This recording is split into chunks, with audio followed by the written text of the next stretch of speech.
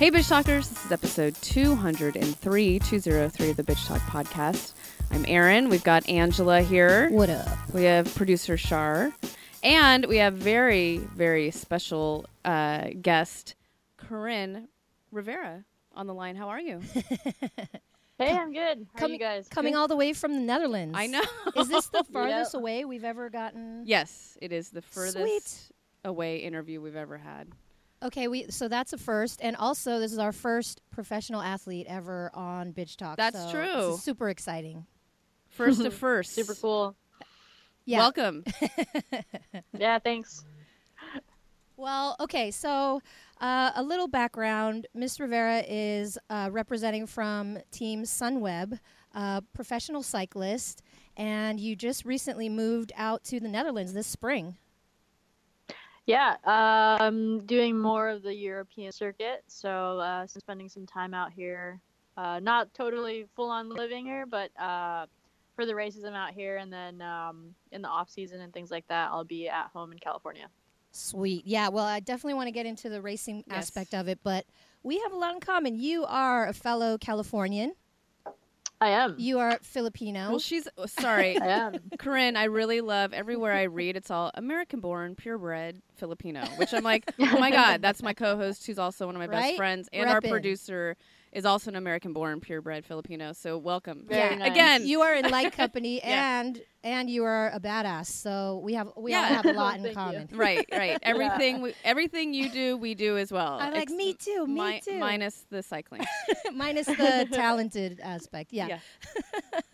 But one thing that's really interesting about you is, unlike other female cyclists, you got started in the game at a really young age. Can you let us know how that came about? Yeah, I started riding, or more competitively, when I was about 9 years old, but yeah, my dad was kind of always on two wheels of any sort. He used to race motocross when I was a baby, and then got into downhill mountain biking, and eventually I was kind of ready to join him on the back of the tandem when he was really into road cycling, and he rode the tandem with my mom a lot, and thought he could give it a try with me on the back, and that's kind of how road cycling entered my life. Wow. And isn't the story, one of his friends dared you to enter a race, and you're like, yeah, sure, why not? And you just killed it? Yeah, we did a lot of rides, with my parents' friends on the weekends, do some group rides, and, centuries and metric centuries and Grand Fondos and rides like that. And one of my dad's friends, I was like, hey, why don't you do this? There's a kids race out at Redlands Classics. I'll give you $20 if you win. And I was like, oh, cool. That sounds fun. And I think I took it pretty seriously, and I had like a trainer there and stuff. And then, wow. Yeah, it was only one lap and kind of crushed it. And I really had fun and kind of fell in love with the aspect of racing then. See, why doesn't anyone ever dare me to do anything productive like that? The dares I get is like, I bet you can't finish this whiskey, and like that could just change my whole life. No, but how many women or girls were in this race? Was it you and just a bunch of boys, or what? Oh man, I honestly don't remember. I think it was girls, ages around 9 years old or something like that, 8 to 9 years old. I'd say there's maybe at least a dozen of us. Mm-hmm. But like I was the only one on like a bike with drop bars and like,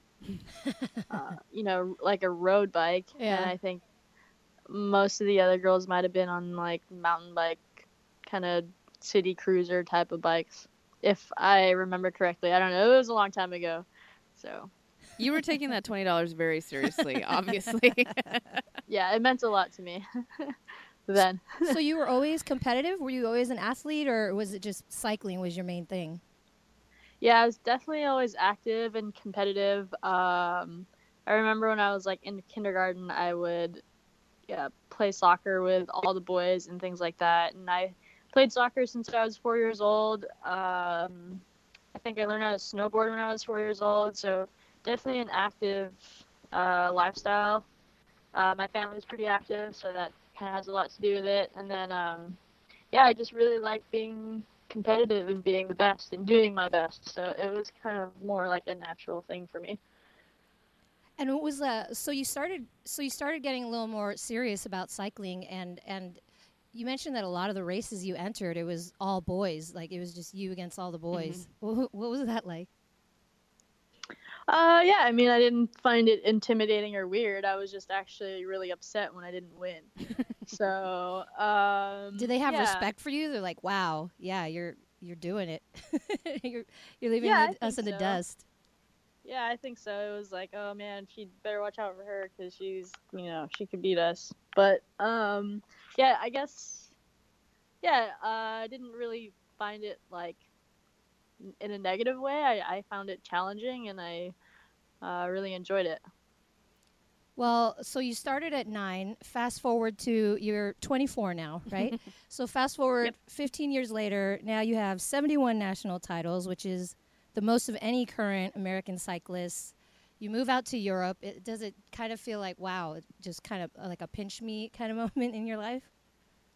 Yeah, definitely. It's kind of like a dream coming true sort of time in my career, because when I was younger, I'd be watching the Tour de France at night and, thinking how cool would it be if I raced full time in Europe and did all these, legendary races. And yeah, I finished my degree in marketing from Marian University in the fall of 15. Because you don't have enough goals, so you just had to add a degree to that. All right, okay.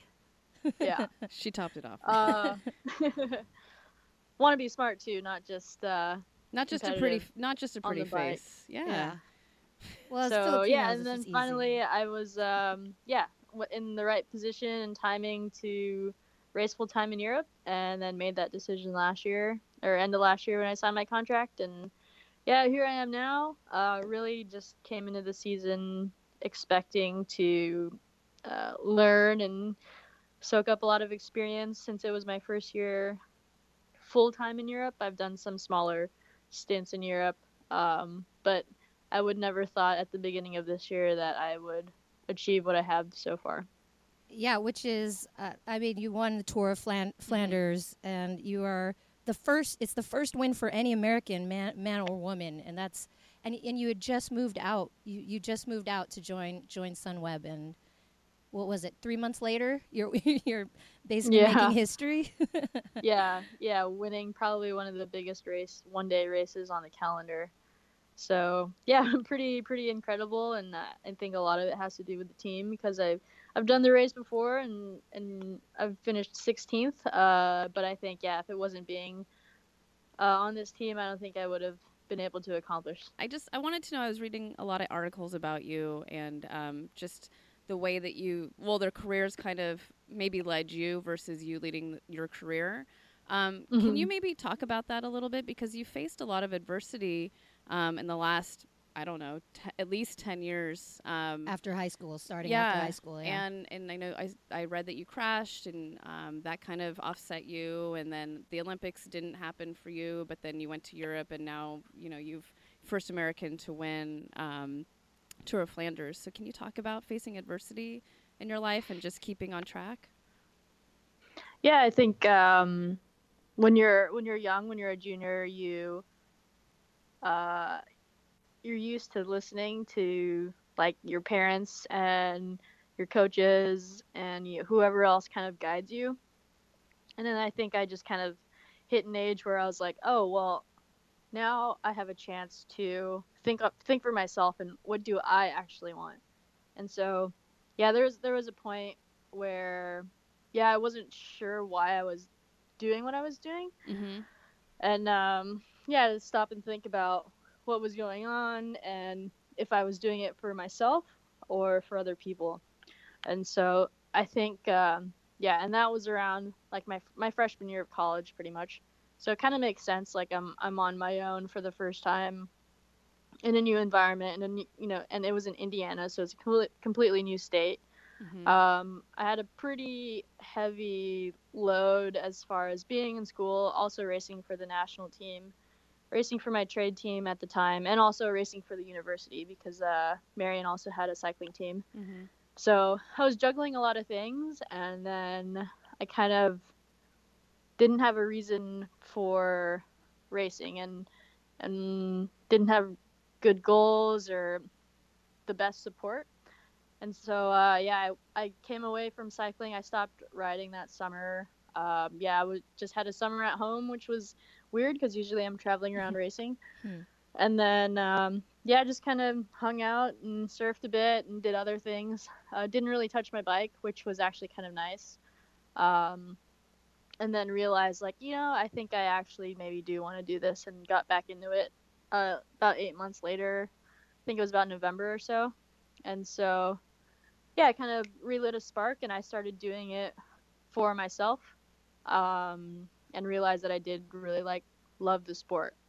So there was just a lot going on, maybe too much. But in the end, I think it was good for me as a person to learn more about myself, and that I really did actually like doing the sport. And then I also had what actually kind of helped spark that was I had a bad crash at Tour of Qatar in February of 2012, I think, or 11. I think it was 11. It was a while ago now. But it kind of, when you get down to ground zero, and I had a really, really bad concussion, really bad symptoms from that, like sensitivity to light, and I had a hard time reading. Had really weird sleeping patterns, and I would try and ride my bike and I'd feel really dizzy. So it was a really bad crash on my head. So maybe that definitely I think had a lot to do with it. But it was a culmination of a lot of things that led me to that point. But I don't regret any of it. I think it has put me where I am now. So right, you're kicking, you're really kicking ass. Yeah. But following a different path, probably the path you didn't think you would be on. But it's just proved really well for you, and I think that lesson that you learned as a freshman in college. Right, I know. We're still trying to learn lessons like that. A lot of people don't listen to their gut, and they don't do that. They don't put things down and walk away and come back to it. So good on you. It's done well for you. Well, coming back with that sense of clarity and a reassurance that this is what you want. And I think it also helped that you started at a young age, so you still had time to walk away for a minute and come back and still be as strong, if not stronger, than you were before. So, yeah, that's amazing. The adversity has helped mature your game, and it's clearly showing in the way you're riding. For sure. Yeah, definitely. But the funny thing is, a lot of things that I hear, at least from your team, is they like that you're just this laid back, calming force on the team, which is funny because you're a sprinter, you're a climber, you're this badass on the bike, right? But your demeanor is that balance. I think probably helps a lot with your game, staying focused. Yeah, for sure. I mean, definitely have to stay focused, but it doesn't have to be intense. There has to be a balance to everything because you can't be, full gas 100% of the time. I think, rest is important, and, being able to celebrate things is important, and, knowing when to put a lot of energy into something. So when it's not the right moment to put in a lot of energy, it's best to just save that energy, relax it, and, use it for the end of the race or a specific moment. But there's only so much energy you can expend, I think, in racing and in other aspects of life. So you kind of have to pick and choose and be smart about what you do. And it applies to racing also. And I'm just a pretty laid back Southern California chick. So I don't really like to stress about things that are unnecessary. Yeah. So I was going to ask, how was it moving at least part-time to Europe? How was that adjustment for you? Yeah, there's definitely no Pacific Ocean nearby, so that's a bit of a shame. No surfing. Yeah, but other than that, I think it's nice to be on the other side and just see the difference. Like, leaving California to go to college in Indianapolis was one big move, and it just teaches you to appreciate things. Because I like both places a lot, but if I had a choice, I'd definitely live in California. Yeah, I mean, I would imagine you can't get good Filipino food out there. I mean, where's the lumpia? Where's the lechon? Yeah, it's pretty rare. It's hard to find, that's for sure. Maybe that's what you do after you're done with cycling. You open up a Filipino restaurant in the Netherlands. Yeah, right. Yeah. Never know. Yeah, I could do that for sure. You have the name, you know how to run a biz, I'm pretty sure, so. Well, and I was going to ask how your Dutch is coming along, because I want to know how to say bitch talk in Dutch. I should have asked you ahead of time, so you could have. Yeah, we should have asked Walker to ask you how to. Yeah, the Dutch is a little slow. It's a bit difficult. I know a bit of French and Italian and some Spanish, but this Dutch is like a completely different animal. So I have a bit of time to figure that out, but yeah, I don't know much at the moment. Well, one of the things I just recently in the past year got really into cycling and watching, and one thing that I love about the sport is you're not just watching the sport, you're actually getting a tour of these beautiful countrysides of whatever country you're in. And like, can you appreciate that while you're racing? I mean, I know you're on there for hours and focused, but do you still appreciate your scenery? I mean, I'd be so distracted. Yeah, I mean, when you're suffering up a climb, it's pretty hard to take in the views. To stop and smell the roses, yeah. Yeah, so I think when you're on the bike, you can catch glimpses in the corner of your eye, but you don't really have the moment to really seize it all. But yeah, I guess, in the plane and driving, you have a bit more time to really realize where you are. But during the race, yeah, it's pretty hard to take that in. Well, and one thing that that would really stress me out is, so you're on the bike for hours and hours, and how do you know, okay, this is the breakfast that's safe for me, I won't need to make a little pit stop. I saw that on a race like last month or something, like he had to make a little pit stop, literally, a number 2 stop. Oh, yeah. That was actually and we're just my like, teammate. Oh, man, I mean, has that ever happened to you? Can you share? That was your teammate. Oh my! Yeah, that was actually my teammate on the men's team. That was Tom Dumoulin. He had to take a number 2. Yeah, and he's like killing it too. And then you gotta go. When you gotta go, you gotta go. Yeah, it doesn't matter what you're doing. Yeah, exactly. Knock on wood, I've never been in that situation before. Now we just jinxed it. You have that Filipino stomach, Coryn. That's why, right? We have the stomach of a goat. Exactly. But yeah, I think going number 1 in a race is pretty normal. Every now and then when it's not going too fast. You mean while you're racing? Yeah. Whoa! Okay. Yes, I'm gonna start bicycling. Yes, I'm gonna start cycling.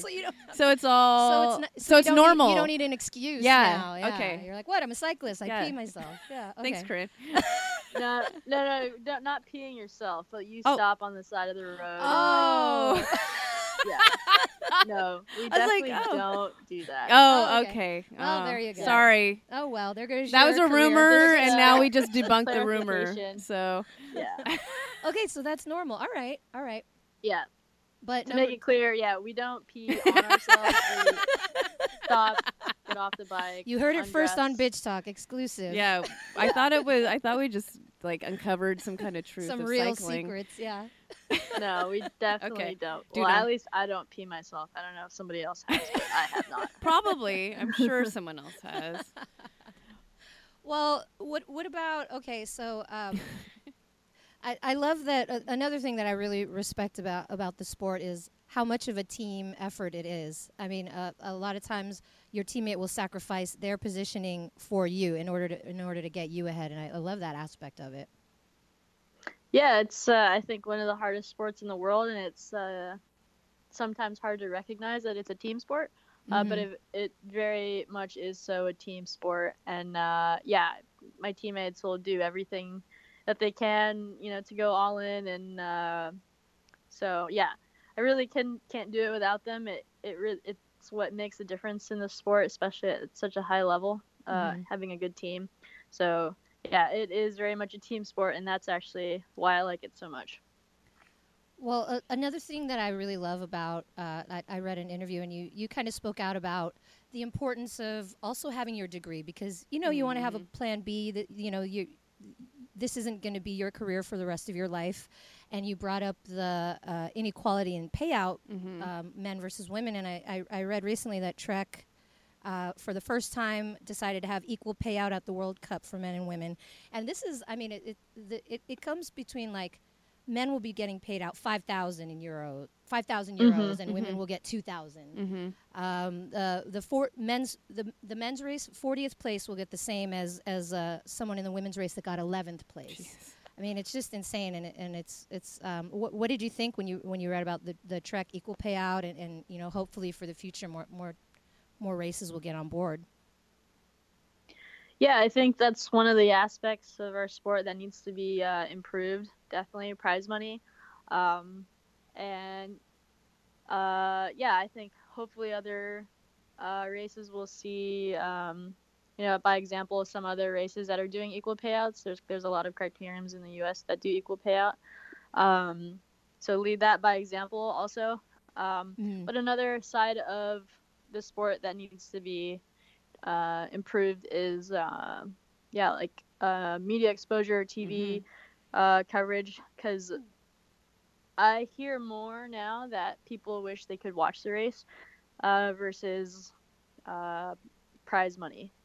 So I would rather have everyone be able to see my race than for me to get as much money as the men. So, and I think they go hand in hand too. Yeah, that's right. what I was gonna say. So I think those are kind of the biggest things that can change, because we need exposure to make more money, and so just because there's equal prize money doesn't mean it's going to change everything. It changes the aspect of the sport for athletes, but for the fans, it doesn't do much. Right. Yeah. Agreed. Good point. I read a little bit about that myself. You don't read. Yes, I do. So, Coryn, we're probably going to wrap this up in just a bit because you're probably going to bed soon.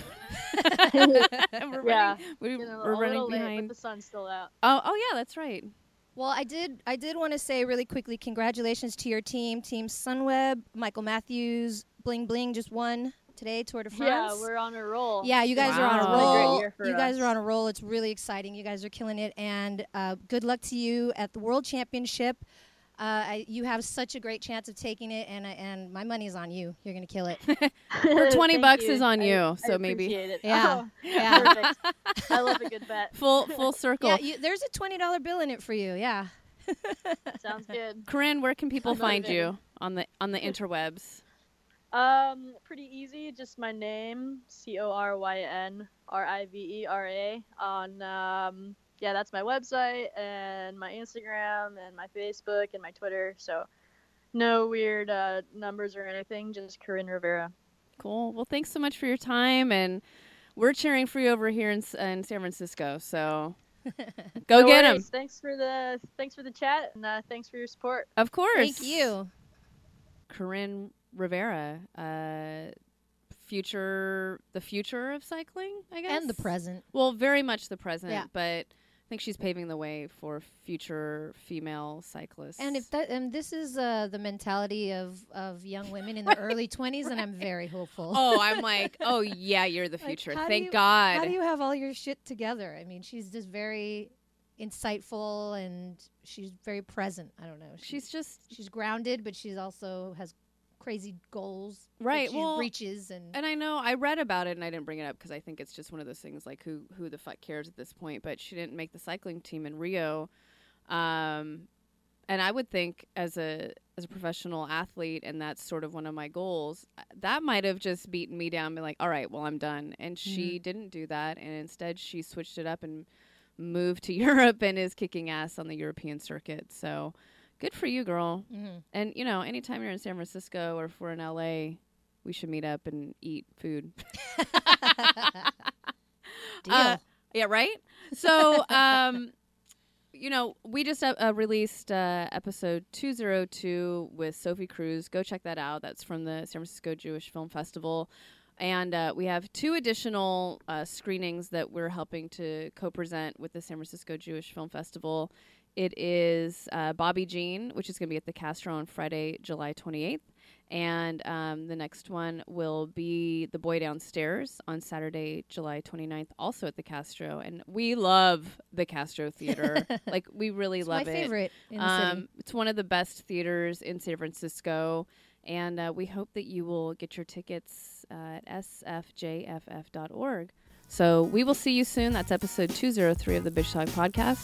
Bitch, please. Rise in the morning and greet the day. Pull out the bike and I'm on my way. The transportation shows I care. Every turn of the pedal cleans the air. Green and the green, I'm saving the planet. Just like my friends Daryl, Sean, Toby, and